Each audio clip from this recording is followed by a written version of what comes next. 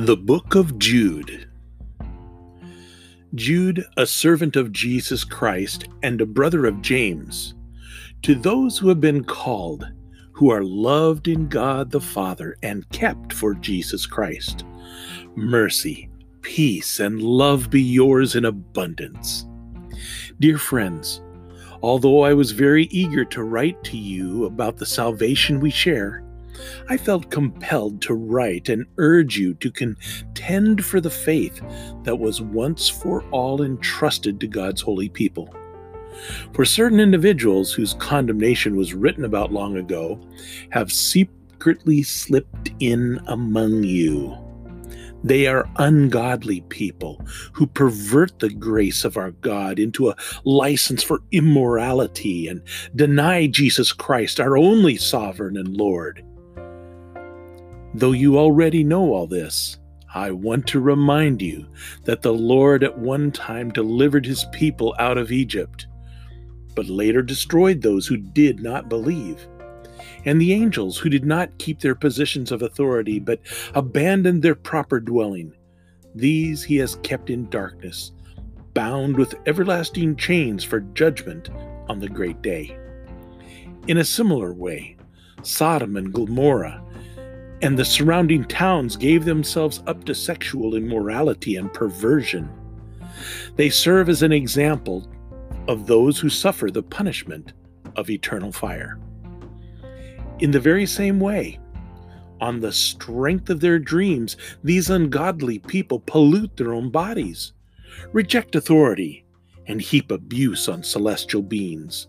But even the archangel Michael, when he was disputing with the devil about the body of Moses, did not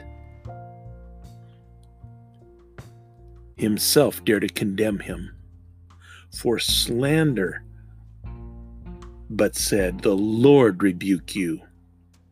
Yet these people slander whatever they do not understand, and the very things they do understand by instinct, as irrational animals do, will destroy them.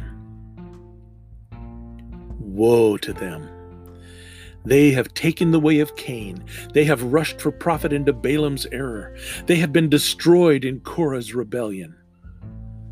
These people are blemishes at your love feasts, eating with you without the slightest qualm. Shepherds who feed only themselves. They are clouds without rain, blown along by the wind, autumn trees without fruit and uprooted, twice dead. They are wild waves of the sea, foaming up their shame, wandering stars for whom blackest darkness has been reserved forever. Enoch, the seventh from Adam, prophesied about them, saying, "See, the Lord is coming with thousands upon thousands of his holy ones to judge everyone and to convict all of them of all the ungodly acts that they have committed in their ungodliness, and of all the defiant words ungodly sinners have spoken against him." These people are grumblers and fault finders. They follow their own evil desires. They boast about themselves and flatter others for their own advantage. But, dear friends, remember what the apostles of our Lord Jesus Christ foretold. They said to you, "In the last times there will be scoffers who will follow their own ungodly desires." These are the people who divide you, who follow mere natural instincts and do not have the Spirit.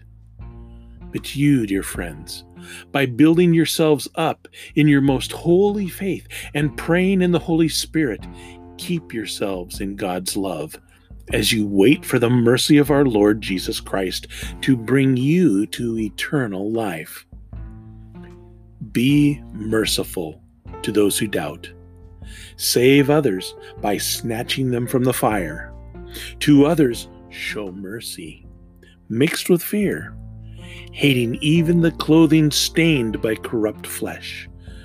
To him who is able to keep you from stumbling and to present you before his glorious presence without fault and with great joy.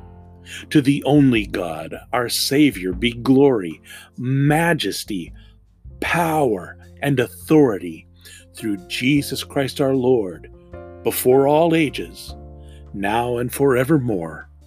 Amen. The Book of Jude, verses 1 through 25.